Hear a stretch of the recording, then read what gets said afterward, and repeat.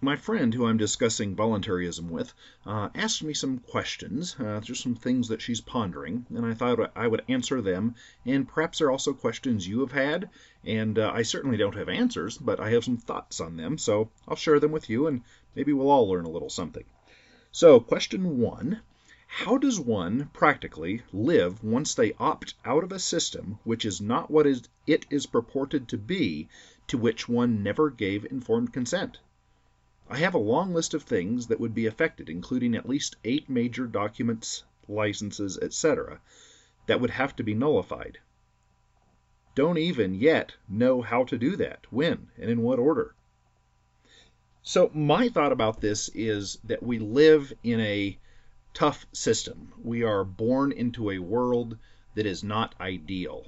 The philosophy of voluntarism is a philosophical concept, one that I believe can in fact come to fruition in time. However, right now it is not that a system that is in place. So to completely opt out, I believe, is impossible, because if we take it to the extreme, which is always a wise thing to do, there is absolutely no way that we can completely remove ourselves from every part of the system. If we went way out in the woods and lived on a private person's private property, out on their huge ranch, and if we made every attempt not to use anything like an axe, because of course we couldn't use an axe because the axe was shipped on a government road, and that would be, using a government service, which a voluntarist would prefer not to do. So it is just, if you take it to that extreme, the rancher is paying taxes on his property, and so therefore we're kind of sort of involved in that. There's really no way to live that I can think of anywhere in the world, because every square inch of the world is controlled by some government, or if you want to call them a mafia, it's controlled by some organized criminal syndicate that has control of it. It's impossible to do otherwise. So, since we live in the farm, the jurisdiction, the country, whatever you want to call it, that is the United States, and in this jurisdiction, there are smaller jurisdictions called states that have driver's licenses that we must have, and this is just one example. If we want to use the roads, which are the only reasonable way to get from point A to point B, then we have to use the driver's license. Yes, that is not sticking to our principles 100%, as is walking along a sidewalk that was government produced, or living on land that taxes are paid on, or paying taxes. Yeah, this is not acceptable. However, I choose to live. I choose not to kill myself, which would be the option to truly not give the government anything. Of course, then when I died, they would get my estate taxes. They get their share of that. So there's really no way we can get away with it. My personal philosophy has been do as little harm as is reasonably possible.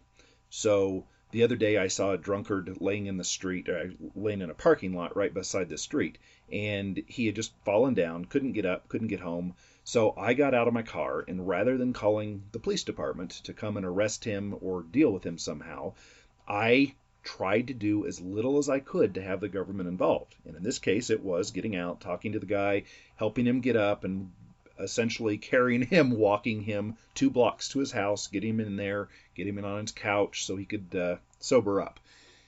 So I had 2 options there. One was to get the government involved, and one was to take care of it myself. I think I did the right thing there. There will be times that I use the government roads, that I use the government systems, and I just can't help that. So I'm okay with it. It's not my preference, but it's just kind of how things are at this time.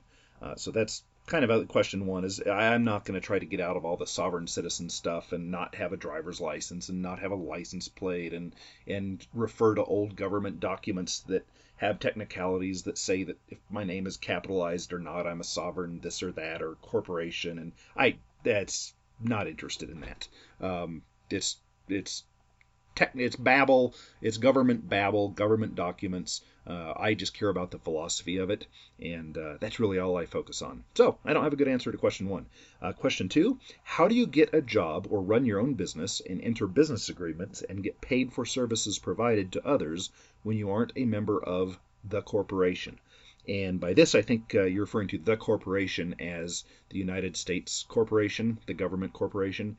And Bitcoin is the answer. Cryptocurrencies, they're tougher to use. It's not as easy yet, but that's the way to go. Mycelium is a good one to get started with. Put a few bucks in there. I can help you with that. That's a good way to get started is cryptocurrencies.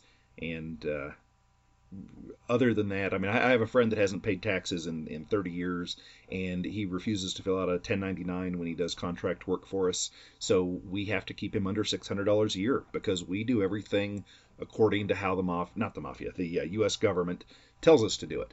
And we don't want to risk that, if we get audited by the government, we don't want to get in as big a trouble. So we kowtow to them, unfortunately, and because of that, we can't pay him as much as we'd like to each year. Can't use him as much. That's kind of the answer to number 2 as best as I can give it. Number 3, why are people like Ron and Rand Paul still participating?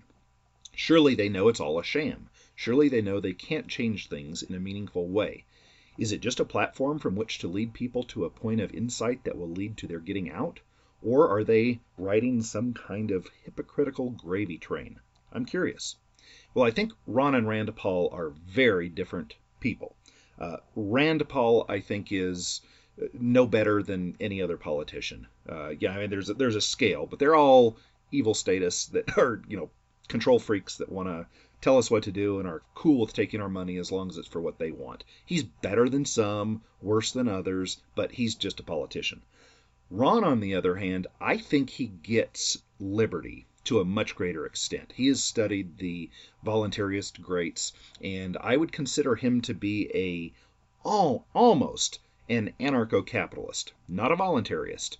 Difference between anarcho-capitalist and a voluntarist is that the voluntarist does not believe in political action, like running for office, voting, etc.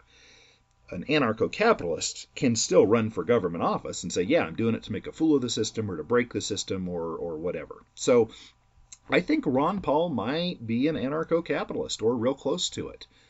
He thinks he can change things through the system, and I don't think he can. I think that's just impossible. And there's a great thing on, if you Google Strike the Root, Stefan Molyneux, My Son, Slave, that should pull up a great article. I think there's also a audio podcast of that little paper somewhere. Very worthwhile, kind of ties into this one. Okay, and kind of a continuation here. Isn't it funny that first I wanted you to help me figure out what would replace the corrupt system, and now I don't really care about that because I see that what we have is truly evil. Yep, it's one of those things that it took me years to see it, but once you see it, you can't really unsee it.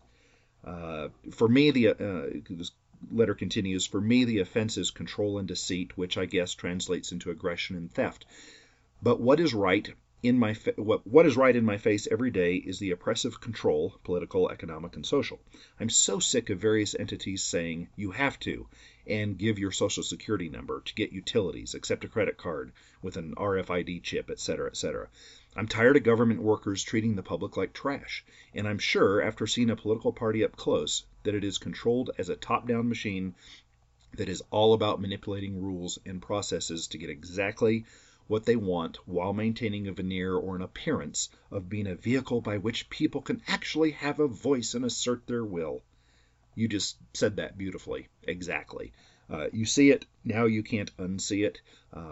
You could kind of get back into the system a little bit, but you'll always have this in the back of your mind. You'll be able to pick out all the little things that politicians do and realize it's just BS. I'm tired of being dominated, the letter continues. It has felt uncomfortable all my life. I've noticed the contradictions between our nation's declarations on liberty and the response of people when challenged, whether expressed by people accusing me of being rebellious or having a bad attitude, for questioning things and for invoking principles of liberty, like free speech. or whether being expressed by people refusing to live their own lives according to the principles of liberty out of fear over what others would think or say. We live in a country that exemplifies one of the greatest paradoxes of all time. It claims to be free, and yet is characterized by unimaginable bondage. Yes, and isn't it just intelligent? Here I'm speaking now. Isn't it just interesting that this unimaginable bondage that we are in, that you mentioned, is purported by the others not to be? It's kind of like the newspeak of, was it 1984? Freedom is slavery and peace is war. War is peace, whichever way they said it. It's just a complete mess. But now you see it, and there's really nothing you can do other than just see it and help others see it and come up with ideas on how we might live a better life. And there's nothing we can implement tomorrow that will make it better. There's some people that think they can, but I don't really think that's possible. But yeah, it's really weird. Letter continues. I'm finally finding out why I have felt so oppressed and dominated. We live in a massive contradiction. I can't do that. It's tearing my guts out. Now I have to figure out what to do about this for myself. Thanks for being a friend and a kindred spirit in the journey. All my best. And that is what we all deal with. And it's sickening.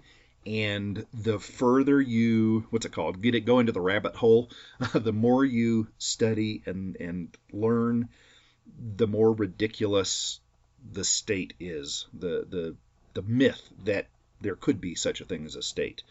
And it is so frustrating now when you look at someone else who is a good conservative, libertarian-leaning, red-blooded American, and you see them waving a U.S. flag or saying, at least we live in a free country. And it's so ridiculous once you see it that it's not a free country, that a flag is just some piece of cloth with colors on it that represent a government. It doesn't even represent your neighbors and your way of life and your history. That's not what it represents. It is the U.S. flag is the U.S. government's flag. And the U.S. government is not here to help you. You are an animal. You're an animal on their farm. You're a piece of livestock. And once we realize that, everything is so ridiculous. And yet these intelligent, friendly, wonderful people who are still my friends, they just don't get it. And I can tell them in 10 different ways, send them Larken Rose links. I can send them other links, Stefan Molyneux links from back in the days when he was sharp, and quotes and memes. And until it clicks, it's just impossible to see. And that is, boy, if we could figure out how to, in 15 minutes, sit down and talk with someone and have them open their eyes, that would be an incredible thing. The island analogy by Larken Rose is one way that we could help share the word with others. And Larken Rose is actually working on another project. It's called The Mirror. And it is a computer program, and or it's a game almost, that a person can go into it and answer questions. And depending on their answer, a new set of questions will be asked. And it leads them down a path that leads to them having a conclusion. And this program's being worked on. It's probably at least a year out. And the person working on it, Larken Rose, has to work regular day jobs to survive. And this is a full year's worth of full-time work doing the computer programming to put it all together and make it work. So who knows if it'll be out in a year or two or whenever, but that will be a great tool. But even that won't be the answer. Most people we know aren't going to take the time and have an open enough mind to listen to it and do anything about it.